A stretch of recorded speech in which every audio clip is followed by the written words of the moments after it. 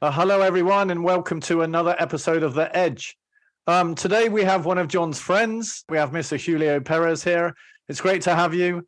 For our listeners' benefits, give us a little bit of an intro about yourself. Kind of how did you get into the industry? What have you been doing? And let's kind of take a path through your career for a while. Sure, I will. I'm going to start all the way from the beginning. Yeah, first of all, thank you for having me on. Thank you for inviting me on. That was just incredible. Anytime I get to do a podcast, especially for the community, and to possibly help the next individual coming up, always willing to do that and always appreciative. So thank you very much. But my journey, let's see.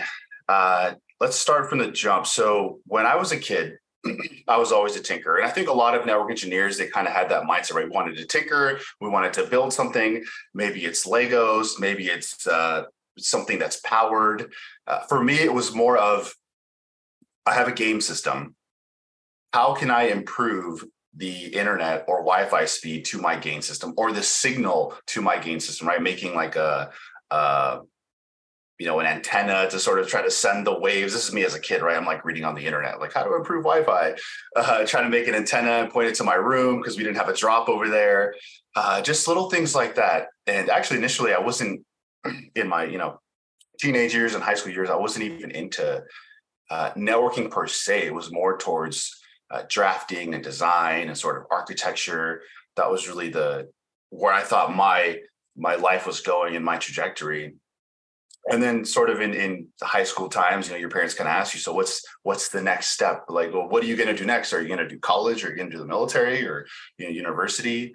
And kind of at the moment, I didn't really have a plan, right? In my day, I just wasn't too sure. I think just off the top of my head, I just told my dad, oh, I'm thinking about military, maybe Air Force. And he says, oh, that sounds great. And he's kind of just, trusted me in that. And I think I sort of planted that seed in my own mind because it just kind of kept growing. I was like, man, what am I really going to do? So I'm like, you know what? I did mention to my father, the military, I did say Air Force, but I'm going to check out every branch. So I checked out every branch. Naturally, I researched and I landed on the Air Force.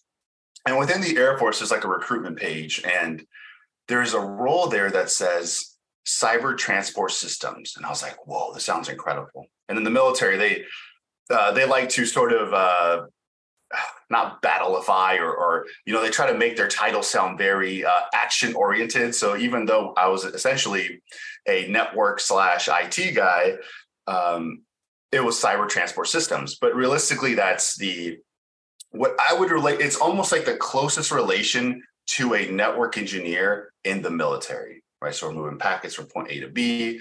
So yeah, went into the recruiter, started the whole process. I was very fortunate to score high. So when you're going into the military, you have to do what's called an ASVAB test. It's basically a test that judges what fields you would do good in. They do things like administrative roles or a mechanical based role. Maybe you're going to be a mechanic or work on the airline side or the flight line.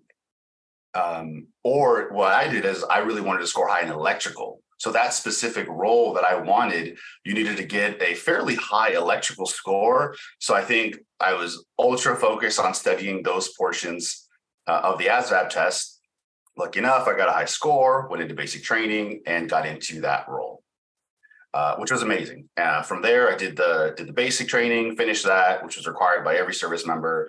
And then I went to my initial training or my initial school, which was in Mississippi. So that was 10 months of, what is electricity? How does it work? Like, what is a circuit? How to wire things, networking, a little bit of switching, configuring devices, getting a packet from point A to B, sort of those exercises for 10 months, which I would imagine just from my counterparts in the military, that's a fairly long training school. A lot of training schools, they might be 1 month to 3 months. Something like 10 months is usually reserved for sort of more if you're going into something like special forces or some kind of advanced training like that, where you might go to school for a year to 2 years or even beyond that. So yeah, 10 months to me was a very long time to be a student after high school. Again, my young mindset, even though that was an amazing time to be a student. From there, did my military service. For the most part, it was sort of campus switching and routing. Sort of you're assigned to a base, which is essentially like a campus. And then we just did mostly operational, right? So troubleshooting, break fix, day to day. Maybe I'm changing this port to, from a generic user switch port to a printer, right? Sort of day to day stuff, right? Or we're turning up a new building. Let's configure some switches, get them installed, right? That was kind of the day to day there. I was fortunate enough, and I'm sure we'll get into it a bit deeper here in a moment. Inevitably, your military service, right? There's an endpoint, right? You won't be in the. I mean, if you're fortunate, you won't be in the service your whole life. I was only in for 6 years. I did my service, very happy with it. But inevitably, it was my time to be a civilian again. So from then, just have a great partner that's been with me forever, and kind of kept pestering me like, hey, you have to get your resume done. You have to get some of your schooling done. And so to get ready, right, to transition from being a civilian to a military, or from a military member to a civilian, did all I needed to do, sent in some resumes. I was very fortunate to get hired at a great location, which again, we'll probably go over here in a moment. And then got my first introduction into a real civilian side network engineering role, which was incredible. And from there, just went on to do projects, network automation, work with multiple vendors, so on. I mean, it goes on and on and on. And again, we'll deep dive that in a moment. Did that for 5 years, incredible company and coworkers. Very fortunate that was my first role out of the service. Once that was complete, it's where I am now. I'm with Arista Networks. So yeah, that was my whole spiel. Julio Perez, solutions engineer with Arista Networks. So yeah, after 5 years there, now I'm here. So I've been with Arista for a little bit over a year. I mean, same story, amazing people, amazing company, very fortunate. So you've raised a lot of points. I've got a lot of questions going around in my head. So it's very curious that you talk about gaming being the place you've kind of started, and the reason why you got interested in Tinkered. We speak to a lot of people on the podcast that kind of started off in a similar vein. And I also like the fact that a lot of military people end up in IT or cyber because they have this kind of work ethic. And I'd love to dig a little bit in a second into whether you think work ethic comes from the military, or you think you have a work ethic which leads you to the military. Because I've never quite figured that out. But I guess, what was it about networking that kind of intrigued you? Like, why did, and I think, to be honest, let's step back a bit. A lot of people tinker when they're younger. I did, John did, you did. And there seems to be a lack of skill in that area at the moment, in networking, in that kind of hardware, in understanding that. And for me, they're the fundamentals. You need to understand how packets move around on your network and move around on the internet, etc., to be able to do really any IT role or any security role. But we don't tinker anymore, or there doesn't appear to be the number of people that tinkered. I used to build my own computers. I would buy all the bits and build them. I would take them apart, put them back together. And I'm sure John did that. In fact, I know John did that. And that grew out of playing with Meccano and playing with Lego. Now we don't see that very often. And John, I guess I'm going to ask you this question. I think the tinkering has changed. I mean, in the past, it was all hardware based. So if you think back, you built your own computer, or if you want to go further back, you got out the soldering iron and put a circuit together. I remember doing that as a little kid, building a radio so I could listen to airplanes flying over and maybe catch their transmissions as they were landing at the airport. But I think the tinkering's changed. So it's gone from hardware now to software. And I think that's where a lot of people are spending their time is in coding and building it in a different way. So, but I think, if we kind of talk about Julio's career and what he's doing now, in a sense, he's kind of taken that hardware and now it's into software. I think to answer your question, I think it's really just about solving a problem. I mean, yes, we might call it like tinkering or building a Lego set, but initially you just have these pieces or these parts, and in the end you get something from that, which in this case is more of you get a working network. But I think really it's just solving a problem, whether it's getting two switches to talk to each other, and then you have two PCs and they ping each other, and it's like that moment in your brain, that aha moment, like, wow, I got something to work like that. That's fascinating. That's fascinating. Whether it's a software program or you're writing something in Python and you're just learning, but getting it to work or to print something, it's like, wow, that's so cool. And I think it just keeps growing. It just keeps building. You probably tackle more complex problems, as you get better or more knowledgeable.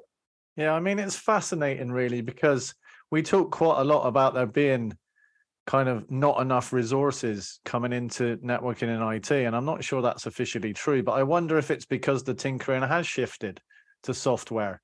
Because not that I'm saying anything is wrong with developing in software. I think it's good and we need it.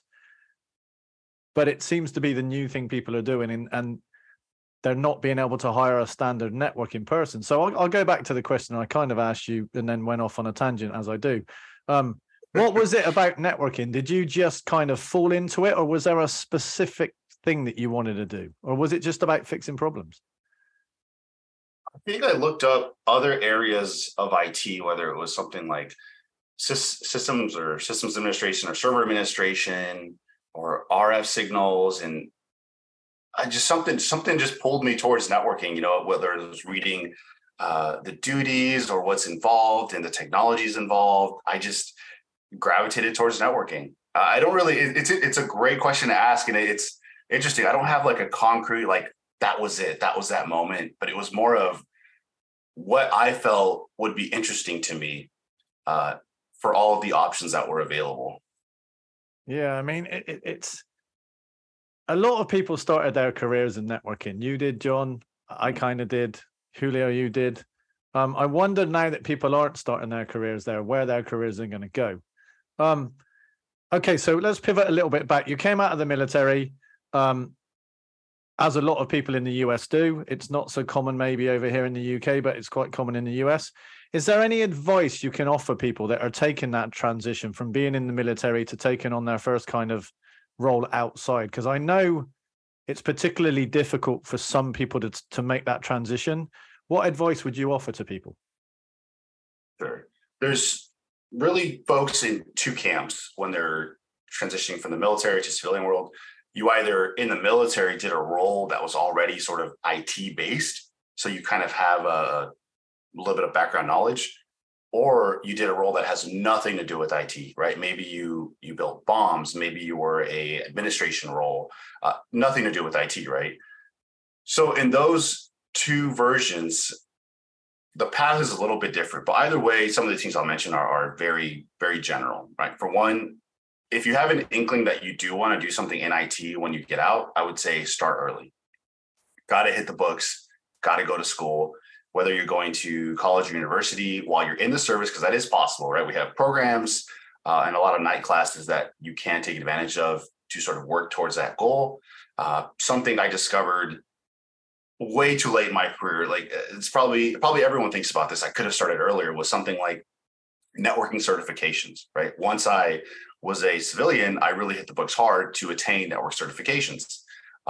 It's something almost in the world I was living in the military that really wasn't advertised, at least not to me, right? In the communities I was with, that wasn't really the focus. So I think if I had started that earlier, I don't think about it much, but it would be interesting to see like, oh, cool, what else could I have done in that space? That would be one, start early, whether it's in university or in IT certifications, right? And that could be, I mean, that's just a whole another gambit of just which one to get, which vendor, just any and all, whatever suits you. Any knowledge is good knowledge. Go ahead and just do it, right? So that's one. Now, once you have all of this training and education and you're about that time where, okay, I think I'm ready, something that also happens that I noticed when I was moving on was that a lot of people have been in the service anywhere from 20 years. Well, that's 4 to 20 years that they've never written a resume. They never had to write a resume. Unless something, happens globally, like you're not losing your job in the military. So that's not something, or obviously you don't do something personally that affects your service in the military. That's not something you worry about. So one thing would be write a resume, give it to someone, maybe someone not in the service, right? Maybe some of your friends that are having their own careers in the civilian side, have them look at it. Maybe use a resume service to just review your resume. That's one. And the other one would be same thing with resumes. You also haven't really had to interview for any role in all of those years. So practice interviewing, whether it's going online and reading interview questions. I think there's sites like Glassdoor where not only folks can post salaries, but also I went for this role and was asked these types of questions. Well, just go through the questions, be like, well, can I answer that? This is the role I want. Do I know this knowledge? Do I think I know this knowledge, but I really don't? That would be huge. And then the last one, which I kind of poked at, is the other piece that folks, I think, always forget about is salary negotiations. That is huge. I think, more people should negotiate salary, and especially coming from the military, you don't really, your salary is sort of decided for you depending on your rank. There's no negotiation there. So I would imagine naturally when you're going to the civilian side, you're just, well, this is the offer sheet I got, so that is what it is, and I'll just sign it and I'm good to go. When realistically, you should just research salary negotiations, be respectful, don't go, wild, and someone offers you whatever number and you double it. Like, well, that's a little much there. You maybe do some legwork, do some studying, and ask for something reasonable. I think that's very valid. I mean, I wish salaries were a bit more kind of obvious when you applied for a job. I think there's too much smoke and mirrors, but that's a whole different debate. But I think the advice you said about interview and practice, I had somebody approach me the other day at an event and say, like, what advice do you give me on interviewing? And I said, the honest advice is interview for jobs. There's no better practice than actually going interview for jobs. However, you will get knocked 100%. Back quite a lot. There's a good chance, unless you're very, very lucky and you get your first ever job, you are likely to get quite a lot of no's as you become better. But treat it as practice. Go away, write down what you could have done better, try and get feedback from the people that have said no, which is really, really hard. A lot of them don't do that, but try your best to get feedback. And don't think that no means everything. It means that you are going to get better and better and better. And it's actually a closer step to a yes. I'm going to pivot slightly and kind of ask John a question here. So I believe, John, you hired Julio when he came out of military, right? So yeah, he joined our team. The question I'm going to ask you is, what was it about Julio that made you hire him? Because that, I think, would be good advice for people in his position. What was it that you liked as a hiring manager that made you hire him, or not made you, but what was the reason behind that? What was it about him that appealed? And I'm sorry to drop you right on. Wow, dude. Really, I think it's showing up in this podcast. I mean, we've got somebody like Julio who's very curious, and he's also got a strong drive in him.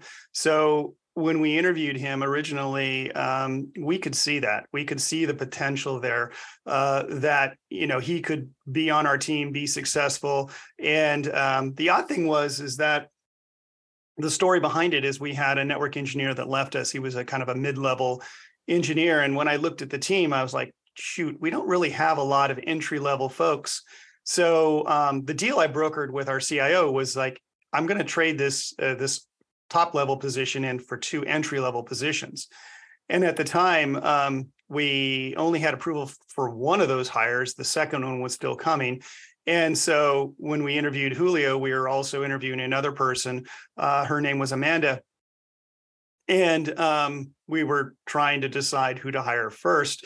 And fortunately, around the same time that we got approval to hire Amanda, we also got approval to hire that second person, and that was Julio. And both of those hires were based on just looking at the person, their drive, who they were, how they answered the questions. You could see that there was a lot of thought process there. And as well, one of the things we instilled within our team was this culture of mentoring. So the top level, senior level engineers knew they had to work with our junior level engineers, our entry level engineers, and train them up on the technologies that we were starting to work on. And we'll get into that a little bit. But I think that's one of the reasons it was successful, because Julio had all the talent there and just needed to be molded.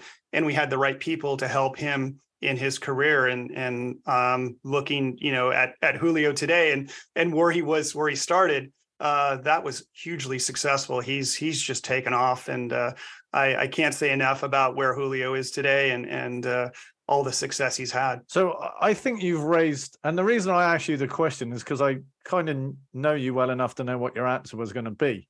But I think what's important is when we were hiring people back then, both myself and you, we had senior people, junior people, mid-sized people, and we could kind of throw them into the melting pot and everyone could help everyone else. And everyone was quite comfortable in doing that. I don't know about that. I mean, there are times when you bring somebody in and they can be junior, and the senior level people either ignore them or they feel like they're being threatened. So I think it comes down to leadership and instilling that culture of mentoring in there and saying, this was a good thing for you. So when you do have that outage, you can, help this person be successful, and you might have an opportunity to sleep through the night. So I think it's a leadership thing. Yeah, and I think you're right. And I mean, I tried to instill that as well in the team that I had. But I wonder if that's why there is an issue at the moment hiring cyber talent, because there's such a small amount of cyber talent that there isn't a team that can help each other. Usually a company will have one or maybe two cyber people. That's starting to change. But they're trying to find that kind of unicorn because they need someone to do everything. Whereas we had the luxury maybe of having a bit more of a wider team where we had the ability to hire someone and help mold them and help train them. And if they made the odd mistake, it didn't matter. Whereas when you've only got one person on the team, that person needs to be amazing. And I know we digress slightly. I have just one point that John mentioned with the role was a junior network engineering role. Now, mind you, I'm coming off of this as 6 years in the military doing sort of this role, but different, right? It's for the military, it's on the civilian side, different technologies, so on and so forth.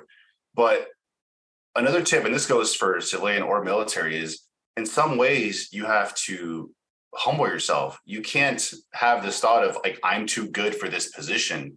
Like, there's nothing wrong with taking a junior network engineering role and growing, right? I think a lot of folks, they want to sort of, in their minds, they might have a starting point where they think, I should be here. And you might be turning down a lot of incredible roles that you can grow into and blossom and learn. That's my advice is don't be shy about looking at, like for example, a junior network engineering role. I think that's good advice as well, because it's hard to break into the industry. And if you 100%. Think you can break in 3/4 of the way up the ladder, maybe you're aiming too high. But again, John, over to you. Yeah. So Julio, let's talk a little bit about networking and the changes that were going on at the time that you joined our team back in the day. So we kind of progressed from really pushing packets to moving to the scaling of the network. So software-defined networking, SD-WAN, and then automation. Can you talk to me a little bit about that change and how you saw it, and as well as how it's impacted your career? Yeah, so in the beginning of the network at that position, and even in the military, it's very, very manual, very snowflake design. Once I started this role, and very early on, we were going down the path of like SDN, SD-WAN, automation. We were all on board. And for me, that was, everything was new, right? Well, what's a controller? We have a single point of management or of configuring the network. Like, that was mind blowing for me. I'm like, that doesn't make any sense in my head. But in reality, right, that's about scaling the network, being consistent, introducing automation into that. And so from there early on, not only even in those technologies, but also just multi-vendor, right? A lot of roles, it's just, we're this vendor shop or that vendor shop. But I was thankful early on in the career, I got to touch a lot of different vendors, whether it's from firewalls, switching and routing, branch deployments, right? A lot of different technologies, wireless. So I was lucky. And then from there, introducing automation. So we want to have a generic design, so to speak, for, in this case, it was like a retail environment. And we want to automate it. So early on, the whole team actually, see, this is how it works. It has to come from leadership. So from leadership, it was, let's automate the network. And at that moment in time, and even still, Ansible was the tool of choice. It's sort of, in a lot of spaces, it really dominates the field. So we went down the path of Ansible and automating our network configurations, automating our branch deployments. And that was definitely a turning point in my career, from going from manual CLI changes and that mindset to, well, instead of deploying all of this manually, like, I'm going to write a Jinja template or an Ansible playbook, or maybe use their platform. It used to be called Tower, now it's Ansible Automation Platform, or to really have these consistent deployments, right? We're not troubleshooting all of these simple is relative, but these common errors that might be introduced by a manual configuration, right? Sort of automating these processes, reducing errors, and having more consistency. I think that was a huge change in my career. So what are some of the areas, so if you're out there and you're looking to get into automation, what are some of the starting points? What are some of the things that you kind of need to know to move forward and down that path and be successful? Yeah, especially for network automation, I would say if you're getting started, and I think some folks think that if you are going down this route, you have to be this expert and know all the ins and outs. And to just get something done and be successful, it could be very beginner, intermediate level. You don't have to go crazy advanced. But I started with Ansible. And then later down the road, picked up a little bit of Python. I would say if you're starting this journey, it would maybe benefit you more if you start with a programming language. And Python seems to be the popular one just because it's easy to read, a lot of resources, paid and free. Because once you know the intricacies of a programming language, or loops and functions and if statements, all these things, these constructs are the same no matter what platform or framework you're going to use. So you'll be able to leverage that knowledge, even if it's at a beginner level, to use other frameworks even better or more efficiently. What are some of the newer frameworks? So we talked a little bit about Ansible, Python, but obviously, technology moves forward. Sure. I think, and you seem to be kind of at the cutting edge of a lot of the automation. Yeah. What are some of the things you're seeing come forward? Even just stick with Ansible just a little bit longer. In Ansible, they just introduced this thing called event-driven EDA, event-driven automation, or event-driven Ansible. Might get those two confused, but it's essentially something happens in the network, and I've either developed these, what they call rule books, to react to this event. It could be either healing the network, creating a ServiceNow ticket, right? Doing actions for the operator instead of you having to perform the actions. For example, maybe we have an event and BGP is down. Okay, I see that event. Well, now I would commonly run these certain subset of commands, whether it's show me my neighbors, show me my interfaces connected to that neighbor, is it down, right? Performing these actions for us. So then either to remediate or to just gather information for me. So once that comes in, I have all this information. I could, as a network engineer, I can look at this and figure out what the issue is. So that's one aspect I've seen coming up. Another one is, even for the most part, Python has, even in network automation, is really dominated, whether it's the libraries or the packages within Python, or there's even frameworks within Python like Nornir that are written specifically for network automation.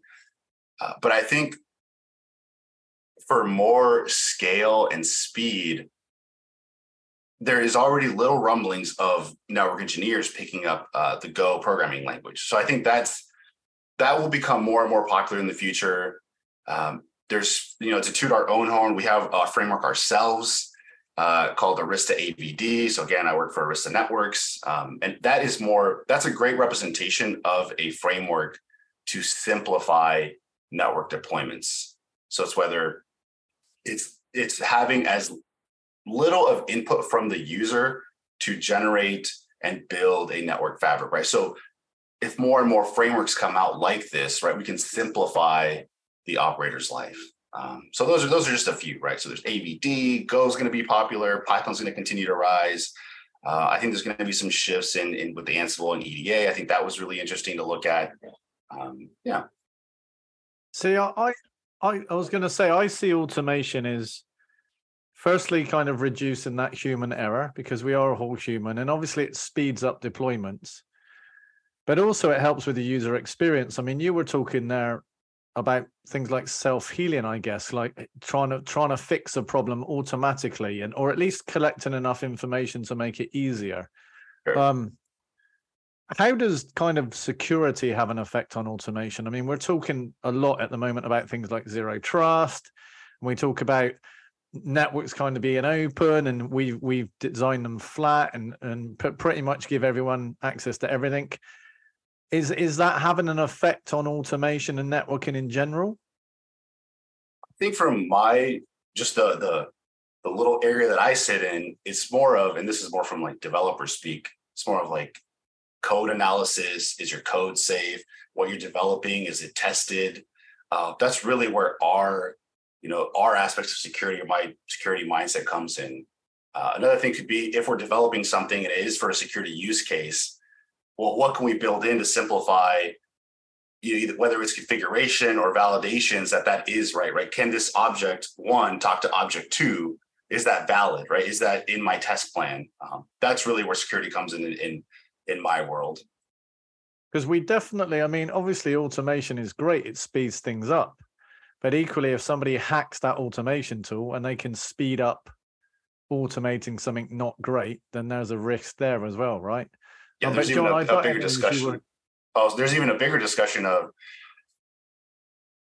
a lot of this tooling, for the most part, whether, there's some vendor specific stuff, but a lot of it is open source, right? So this whole thought of like, well, is this code safe that I'm going to use in my environment?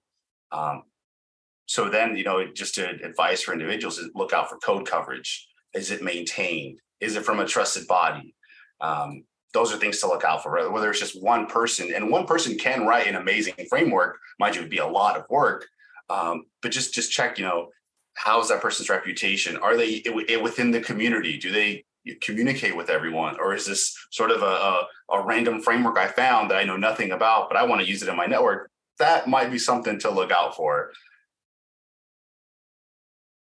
So I had a question in terms of automation and network, something we haven't talked about. And at that position, every time you open up the internet or you go to a technical site, manual, AI pops to mind. Design.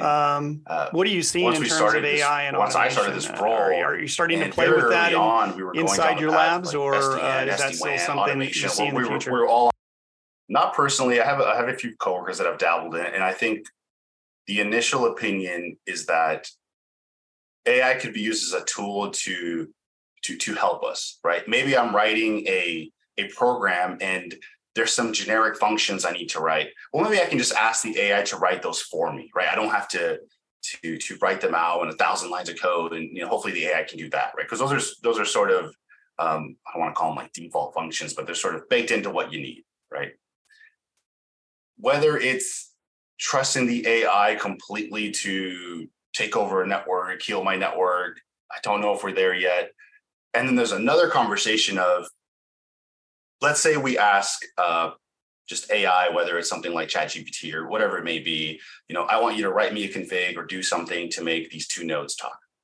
Well, if that's wrong, and you as a network engineer don't know that it's wrong, well, now there's like a problem there.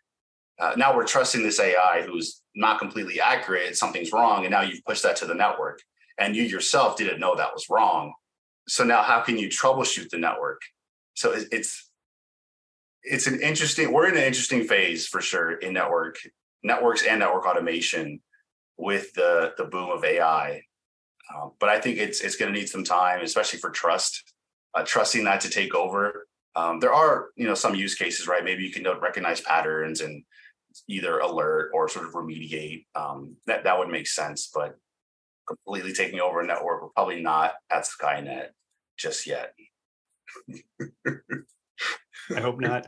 So it sounds like a lot of it, what it comes down to is knowing your fundamentals. You've got to understand packet gets from point A to point B, the routing protocols, all the things that go into a configuration, as well as, how it works on a Juniper device versus Cisco device versus a Arista device, and so on and so forth. One of the other things I kind of wanted to talk to you about is, so you've made the transition from the military to corporate, and then you move from corporate to the vendor side, which is something Jay and I have also done. Advice for people looking to make that change: is that a good change? Is it a bad change? And what is your kind of your feedback? Sure. I'll answer this, but I would love to hear both of y'all's feedback as well, just of your own experience. Okay, so for myself, very different. For example, when you're working for an enterprise or even for the military, I mean, that is your customer, right? That is my team. Everyone here is, we're all on the same team. We're here to help each other and get this to work. But then when you're on the vendor side, yes, you have your team, but now you have all these customers. So it's not used to be just one. No, now it could be hundreds or thousands or whatever it may be. I think it's interesting. I think depending on your role on the vendor side, some roles are more internal, maybe more development, behind the scenes, very important. And some are more maybe public facing, whether it's something like a developer advocate or things like you do, John, right? You're out there in the public, you're talking to people or training them up on different strategies or techniques for their networks. And even for me, or either running something like a workshop for, in network automation, that's very different than what I did when I worked for an enterprise. Now I'm speaking in front of customers, and that could be anything from 20 to 60 people in a room, which I might be, I'm on this podcast and I'm talking, but for me, I mean, that's very, right? You kind of start to sweat a little, like that's a lot of people to be talking for anyone, right? For anyone speaking to a crowd. So they're on the public facing side, there's that aspect to it. But from the vendor side, I think you start to see there's so many pieces involved to do a thing, whether it's to release a feature, develop something, a customer requests something. I mean, there's a huge pipeline just to get that in, right? Maybe from the customer side, it's more of this isn't working or this feature doesn't exist. I want that. I'm like, but it takes a lot of work and a lot of people to get that to work. So you kind of see that on the vendor side, see that process. But you also get to see everything. Well, you get to see the sneak peek of everything that's coming up, which is really fascinating. That's, to be released. But one thing I should note is that same thing on the enterprise space, amazing individuals, amazing network engineers. But I feel like when you go to any vendor, you're working next to individuals that are writing RFCs or developing just these amazing frameworks, or even that are working on the code base for your switching or routing platform. I think that just blows my mind that you can just message this individual that so fast. It's just incredible. Or if you want a question answered, you can talk to the very person that wrote the code that's on the box. Like that is just amazing. So that's a little bit different on the vendor side, right? John doesn't like me saying this, but I was on the customer side a long time, right? 25 plus years. So I can't help, no matter what situation I'm put in, the customer hat gets put on my head because that's the most familiar I am. That's the default setting.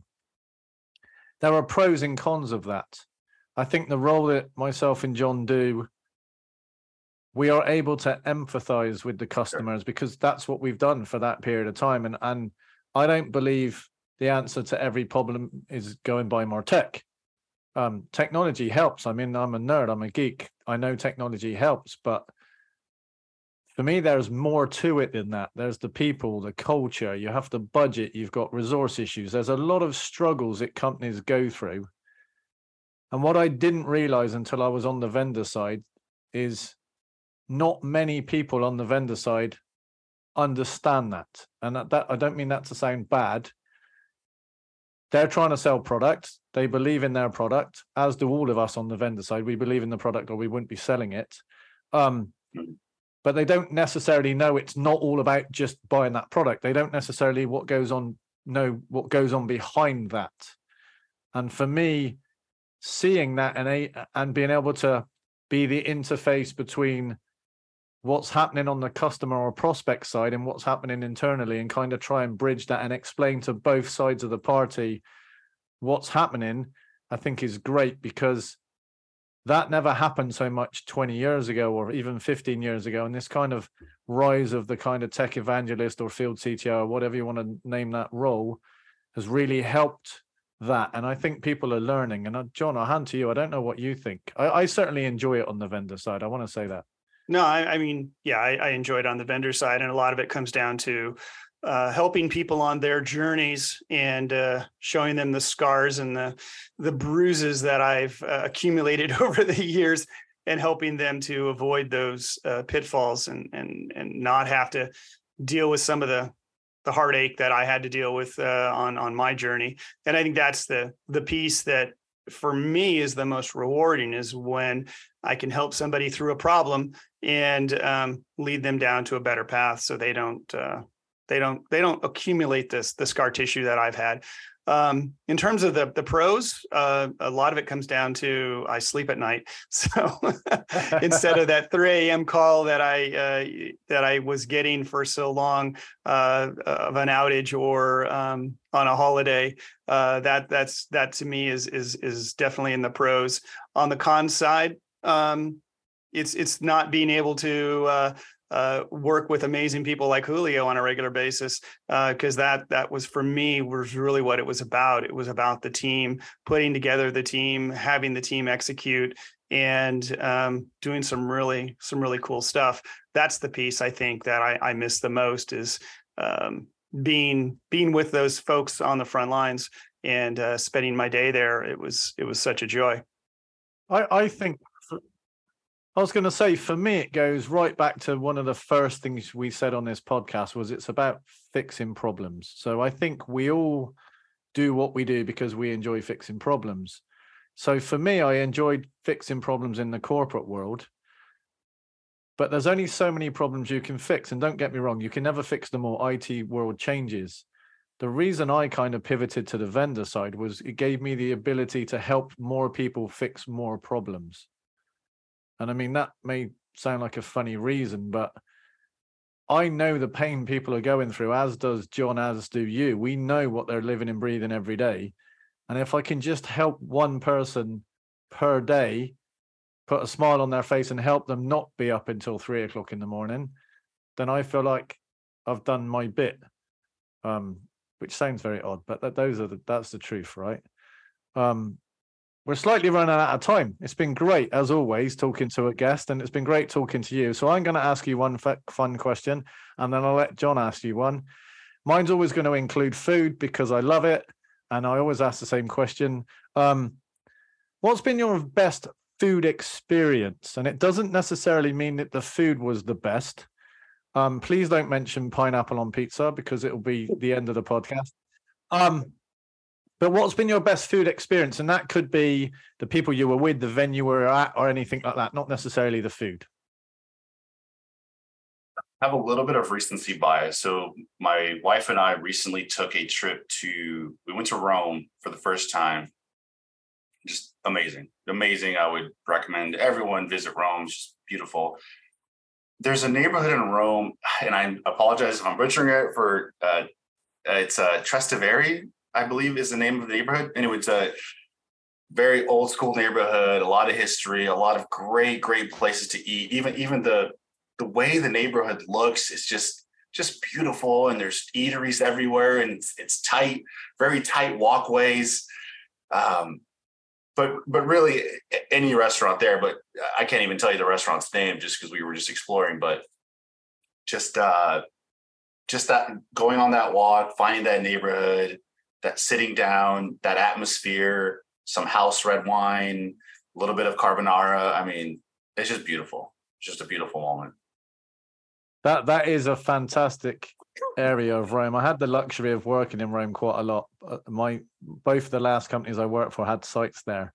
And funnily enough, I mean, the atmosphere in that area is amazing.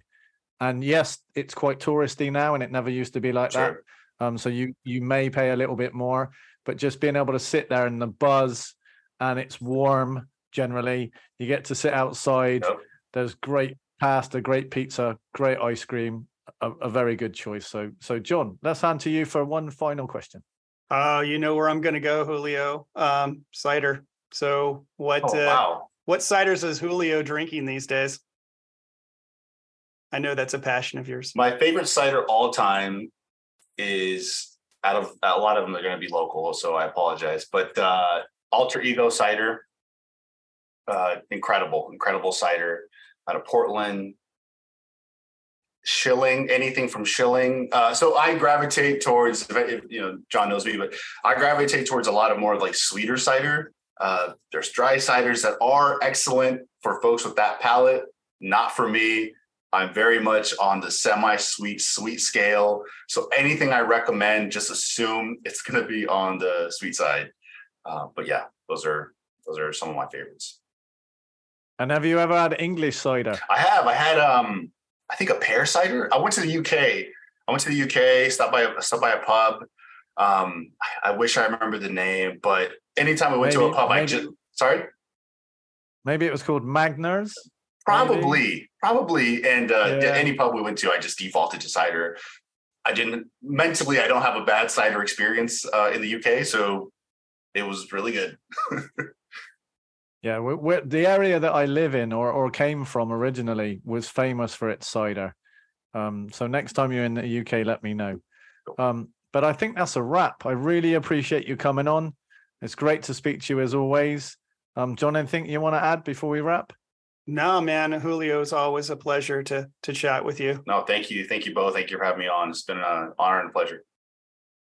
Thank you.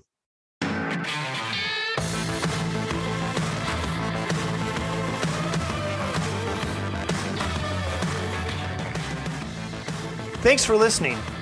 If you enjoyed this discussion, please give The Edge a like and a follow on your favorite podcast service. And also connect with the SSC Forum on LinkedIn. Get all the latest updates and news on the phenom known as the Security Service Edge.